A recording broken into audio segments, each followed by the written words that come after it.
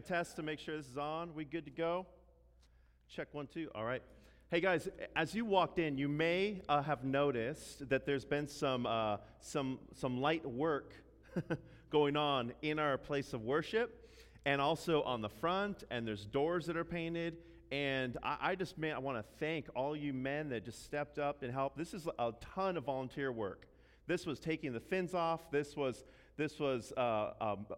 framing a wall here that was missing, and then other guys coming in who do electrical work, doing the electrical, and other guys doing the paneling or the drywall and sanding and everything else. And so what you see right now is just a labor of love that just happened by God's grace, and also just the generosity of the people in our church.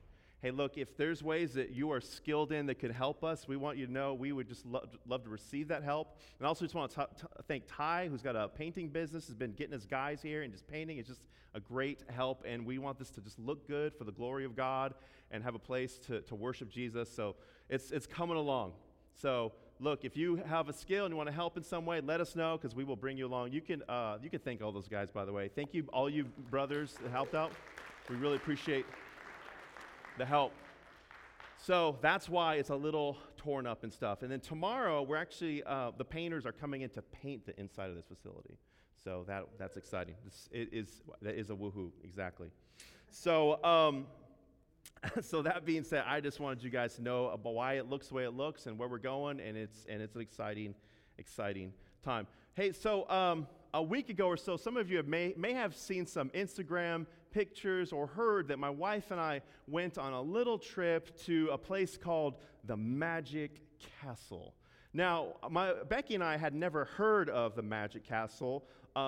It's nothing weird, okay, but just like Magic Castle is basically this old cottage, not a cottage, it's a large house in Los Angeles. It's a really old building, and it's owned by some people that have historically been a part of the entertainment world of magic and sleight of hand and all that sort of thing. So we got invited into this extremely exclusive club because someone else knew someone who got tickets to it. Apparently, to even go to this party, you have to be a member. It's members only. It's packed out. It's really fun, and we had the privilege of going. Now, when we went, we discovered, as we looked at the menu, that it was not cheap, and you were required to eat a meal there.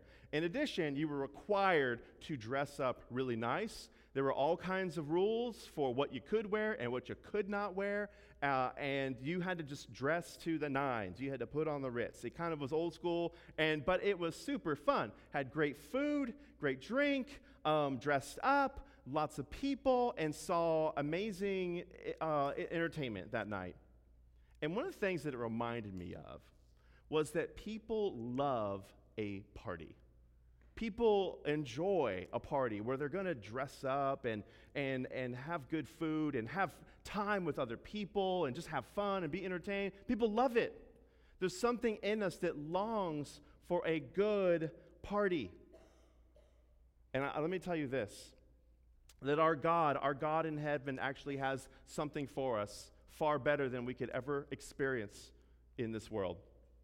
Something that will make parties like that look like a 2-year-old party put on by 2-year-olds. I'm not saying 2-year-old parties aren't fun to go to. You don't uninvite us, don't unlike us on Facebook because I made a comment about kids' parties. I'm just saying that if a 2-year-old were putting on a 2-year-old party, it probably wouldn't be that cool. And what we need to understand is this, that our God in heaven actually has something for us that will just make the biggest and the most lavish party that we could ever experience or long for or try to achieve look like something very minimal. Now, it's interesting, when we went on that party, we noticed how expensive things were, and I started to get curious, what does it cost to have an expensive party? Someday, I'm going to marry off like a daughter, Lord willing, we have a son, we're going to help out. Like, what could we possibly invest and help our family do? How could we do this? I mean, we're going to give them, $500, cake, punch, park, whatever. So, we don't have, that's our budget, and they know this. We've prepared them since they were young. So all the dreams that a daughter could have of a big, but we have crushed those dreams early on to make everything absolutely clear. This is what it's, and that is the dream. Cake and punch at the park with all your friends. Look to heaven, daughter. Look to heaven. But then I got curious, what does it cost to run really big parties? And what has been the most expensive party that's gone on throughout human history? And not that we could totally know that per se, but I, Googled like super expensive parties, and what you find is that some of the most expensive parties were not $5,000 or $30,000, right? That's crushing. Or $750,000, the price of a home in our area, which is absolutely crushing, right? No. Much higher. In fact, one of the most expensive parties that we know about in recent human history was a wedding I think it was in the 80s. It was Charles and Princess Diana. What do you think it would cost? It was no $100,000, I'll tell you that. It was $110 million for that party. $110 million.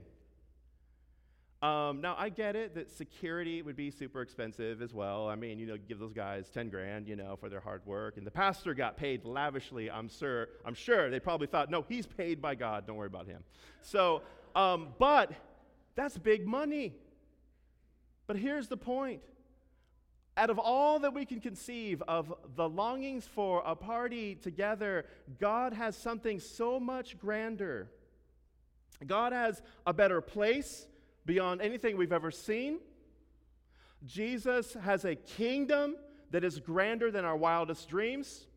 Our Lord has a city, if you will, a city beyond our imagination, and there is only one thing that we ought to do, knowing this amazing truth, is that we should bow down in worship and reverence and awe to God.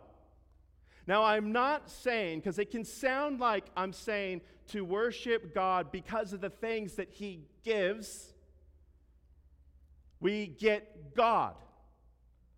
Now, however, when we go, what we will see in the passage this morning as we continue to work through Hebrews, is that the book of Hebrews, the author of Hebrews, will call us to have gratitude to God for that day and that place and that city. And so, if you will, I want you to turn to the book of Hebrews, chapter 12. The book of Hebrews, chapter 12. Hebrews, chapter 12, and we'll begin in verse 18. Hebrews 12, chapter 12, starting in verse 18. I'm going to read the text, and then we'll go back. For you have not come to what may be touched, a blazing fire and darkness and gloom and a tempest, and the sound of a trumpet and voice whose words made the hearers beg that no further messages be spoken to them. For they could not endure the order that was given. If even a beast touches the mountain, it shall be stoned indeed. So terrifying was the sight that Moses said, I tremble with fear. But you have come to Mount Zion, to the city of the living God, the heavenly Jerusalem, and to innumerable angels in festive gathering, and to the assembly of the firstborn who are enrolled in heaven, and to God, the judge of all, and to the spirits of the righteous made perfect, and to Jesus, the mediator of the new covenant, and to the sprinkled blood that speaks a better word than the blood of Abel. See that you do not refuse him who's speaking. For if they did not escape when they refused him who warned them on earth, much less will we escape if we reject him who warns from heaven. At that time his voice shook the earth, but now he has promised, yet once more I will shake not only the earth but also the heavens. This phrase, yet once more, indicates the removal of things that are shaken. That is, things that have been made, in order that the things that cannot be shaken may remain.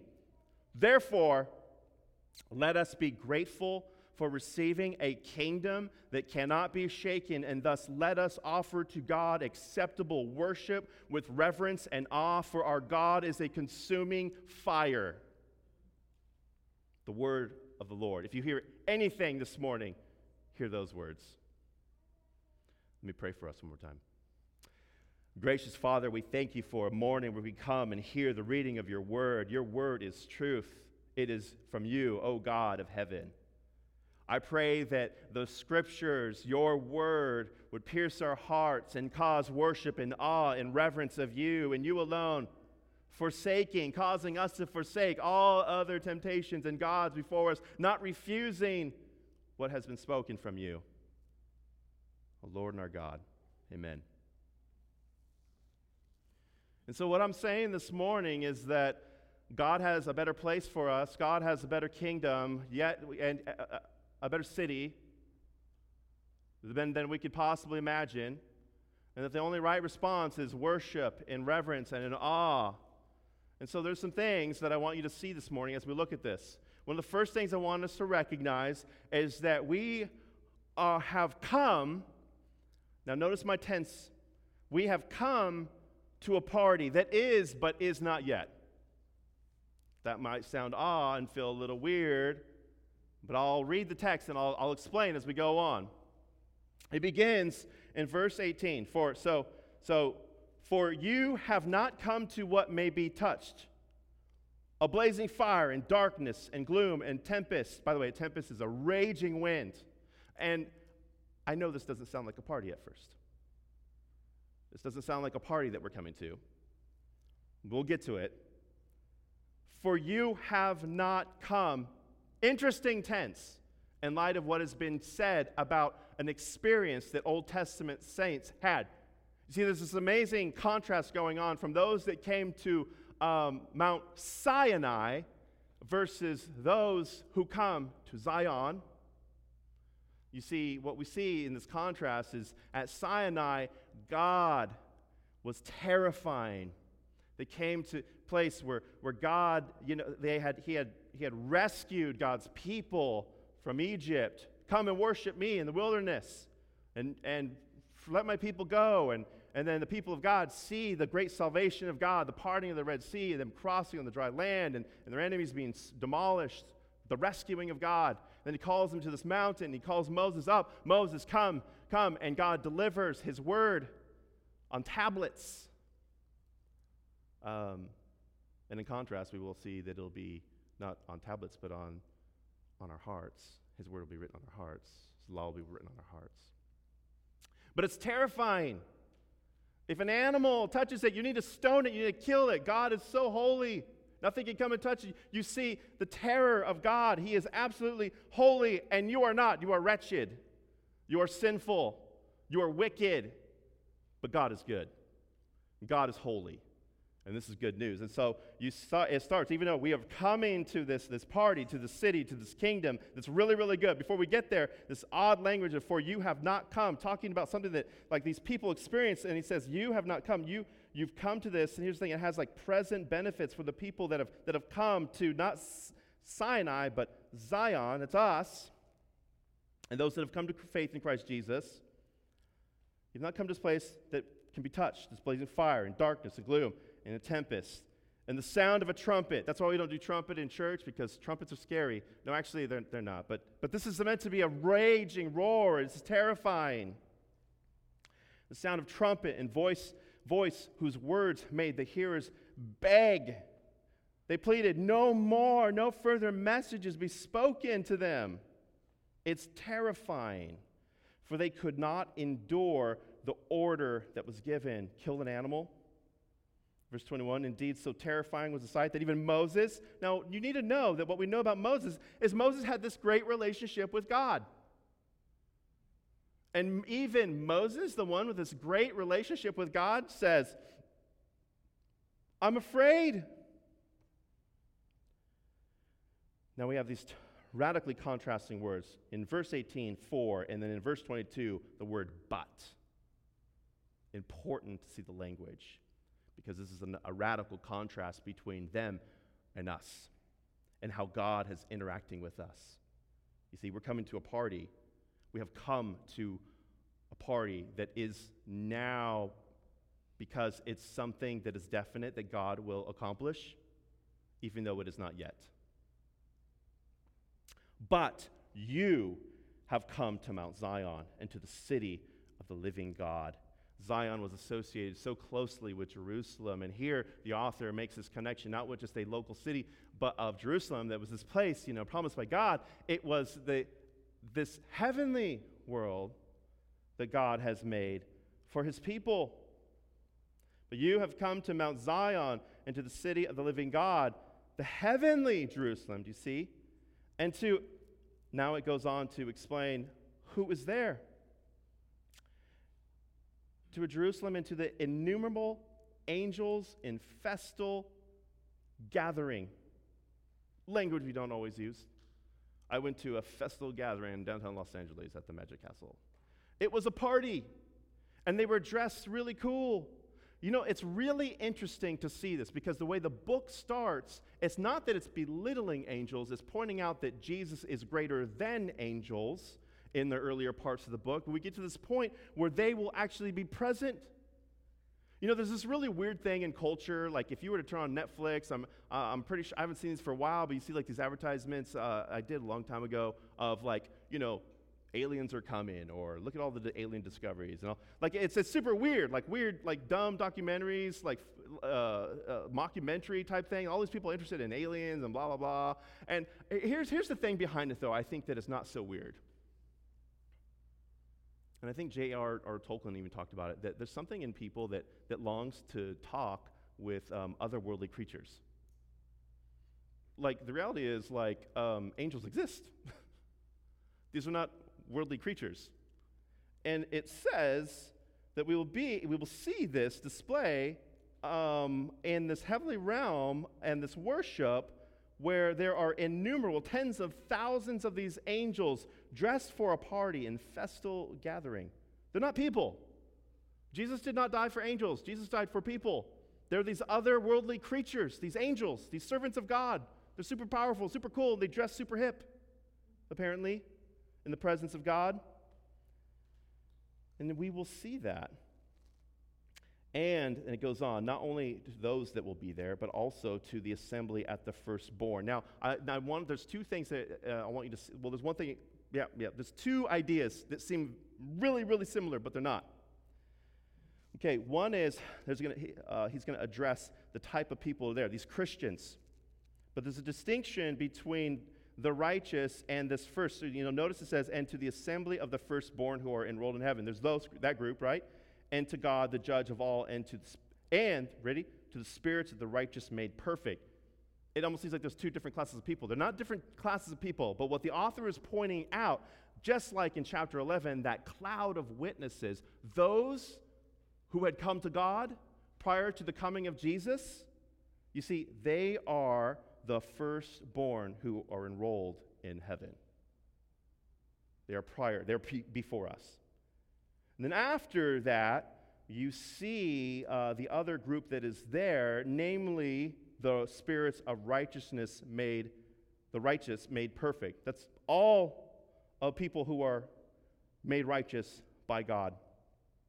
By the way, the good news of the gospel is that we are made perfect. One of the great temptations for us as we pursue Jesus is a lot of times there's some of us who beat ourselves up really harshly because we don't think that we're good enough, because we're ashamed of the things that we have done.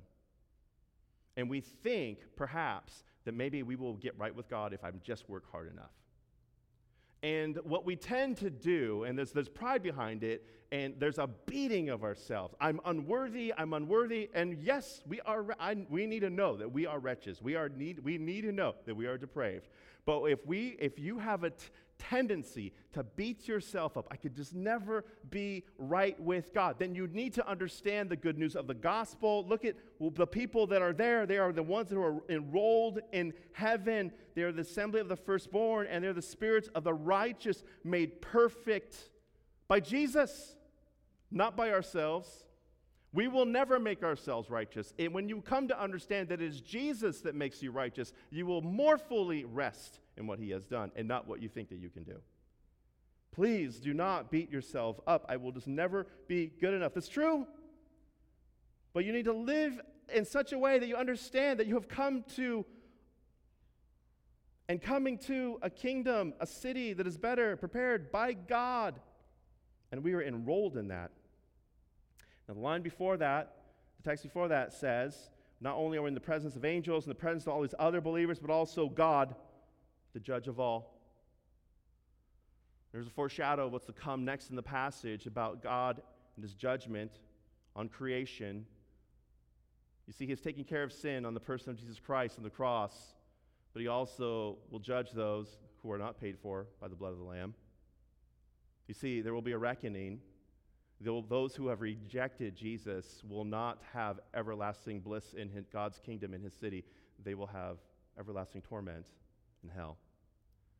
We live in a world that doesn't like to talk about that or believe that exists. But I tell you this, the Word of God says it does.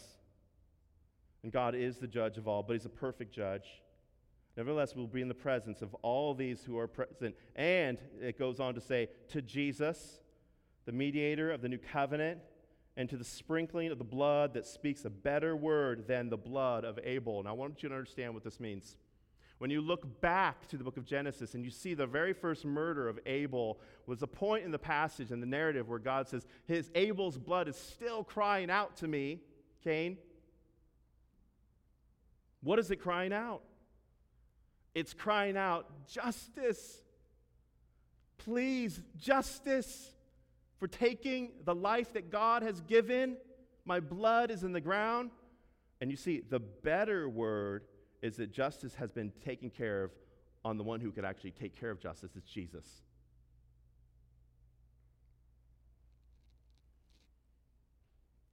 So you have come to a party. Don't be too hard on yourself, brothers and sisters. There is all kinds of anxieties that come with that, but know that you are coming to a city, a party that God is throwing. Number 2, do not reject God, the one who is speaking. Do not reject what God says. See that you do not refuse him who is speaking. Verse 25, eyes are older. See that you do not refuse him who is speaking. I'm going to pause before I read the rest of it. You know, when I was in high school, I got involved with a group on campus. I didn't get involved with a lot of groups. This is like the only one I got, and you took a class. It was called Junior ROTC. Junior ROTC. Okay, it's a Reserve Officer Training Corps. Junior. It's not the real thing. It's a young person thing. Okay, so when I did it, it was not cool. Like now, there's like a bunch of kids walking down the street, proud in their uniform, like all kinds of high schools. It's a genius way of recruiting young people into the military, by the way. It was not cool. We'd be marching, and my wrestling friends would be walking by, snickering at me, and you're like supposed to like march properly, and you can't snicker back, and no emotions need to come out. But we were at this awards ceremony, and I was like 15, driving, friends and friend's mom to the awards ceremony. I don't know, maybe 12. In Elsinore, you could drive at 12. I don't know. Anyway, so I'm driving the car. We're driving back from this awards ceremony. And I'm a pretty new driver. But really, when you're a new driver, you're super excited about driving. It's coming back from this awards ceremony with, Junior ROTC thing, and it's kind of cool. And then I find out things like, from a guest speaker who's a pilot. He's like, hey, kid, I know you want to be in the Marine Corps and fly fighter jets. You're going to be too big. You won't be able to. Have a nice life. I was like, all right, I'm out of here. So anyway, so I'm driving home. And there's the road that clearly communicates what you stay on, and these signs that have, directions of when you turn and so forth. But when you're a new driver in Elsinore, where there's no lights, because this is unincorporated more than 20 years ago, it's a different world than it is. There's actually more than one high school there. It's super dark at night. And I'm driving this car, and I don't pay attention. I reject the signs that are in front of me that say turn here to drop off my friend. Instead, I turn earlier, But when you turn, I didn't turn like into a street. I turned downward into like a gully, I don't know. It wasn't terrible. If it was the mountains, I wouldn't be here today. But it wasn't the mountains. It's called Lake Elsinore, a little flatter in that particular area. Down and then up. Now you need to realize I'm in a 1978 black Cadillac Seville, painted really nice. 8 cylinders have a lot of power, by the way. Just went right back up that hill, but drove down and then back up, rejecting the signs in front of me that say, do this. When we reject what we are told, there is intense danger in front of us. By God's grace and mercy, on that particular day when I drove down that gully and back up it, it was like 10 feet, just like super steep, and then back up, we were fine. But there's a lot of other things that we reject where we will not be fine, especially when it comes to God's word. See that you do not refuse him who is speaking. When I was in high school, I had a mishap that I'm not particularly proud of. I was hanging out with some friends, and I began to really question the good behavior that I had during high school. You can see the flaw in my gospel, by the way, because I thought I was a pretty good kid. In worldly standards, maybe so. Didn't go party, but I sinned in other ways, don't you worry.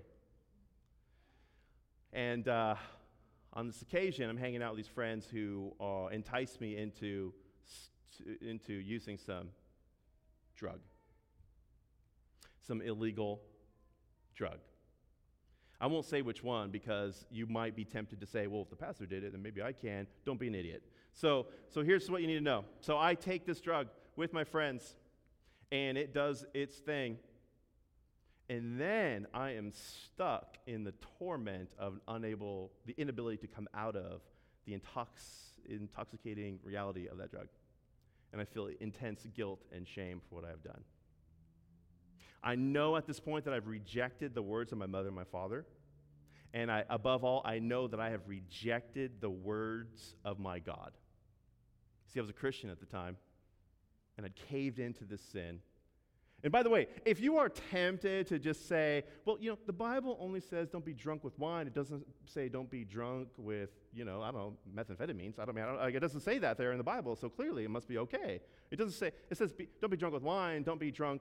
It doesn't say don't be drunk with weed. Whatever you think is missing in the Bible, you need to know across the board that to get intoxicated by any of these drugs is sin.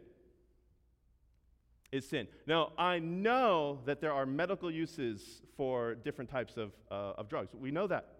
Praise God. You don't want to have to have surgery on your arm and be awake the whole time. Praise God for drugs for that.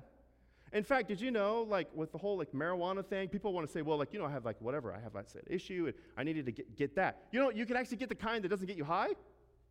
Did you know that? It's science. You don't have to, no, I need the one that get you high. No, don't be an idiot. There's the theological word for the day. Don't be dumb. Don't be sinful. Don't reject what God is speaking. In verse 25, see that you do not refuse him who is speaking, for if they did not escape when they refused him who warned them on earth, much less will we escape if we reject him who warns from heaven. See, at that time, his voice shook the earth. But now he has promised, yet one more, I will shake not only the earth, but also the heavens. It's a recreation. It's a judgment from God on all of creation. This phrase, yet once more, indicates the removal of things that are shaken. That is, things that have been made, in order that things that cannot be shaken may remain. There is good news attached to this judgment from God. A new creation, a party, a festive gathering with angels and the Lord Jesus Christ and God the Father and the fellowship of all the saints throughout history together. And God has called us. He has rescued us so that we have not come to Sinai, but Zion, a city, a better city, one that we couldn't possibly imagine. And that should motivate us to worship. Number 3, the last point is this. Therefore, let us be grateful what God has in store for us. If you read the next verse, it says this. Therefore, let us be grateful for receiving a kingdom that cannot be shaken, and thus let us offer to God acceptable worship and reverence and awe. Now we hear all the scariness, the terrifyingness of God, and yet it's padded with the goodness and the grace of God, not the old, but the new, a new covenant. And then it closes with this sentence. Are you ready? For our God is a consuming fire. He is terrifying, but he is good. He is holy, and his justice and wrath was poured out on Jesus Christ so that we wouldn't have to go through that. We couldn't. It'd be blasphemous to think that we could. Only Jesus can pay for sins, and we cannot. So brothers and sisters, know that God has something much better with the good news of the gospel. Rest in him and come to and worship him and him alone in reverence and in awe in all of your life. Certainly when you gather together, knowing of a festive time that will come in the future, a better party. There's a party that everyone else tries to throw. It's just not good enough. All the other ways we try to find pleasure and whatever it is, it just fails. It shows a longingness in our heart for something better. And here's the good news. God actually gives something better himself. So let's worship him in awe and reverence. Let's pray.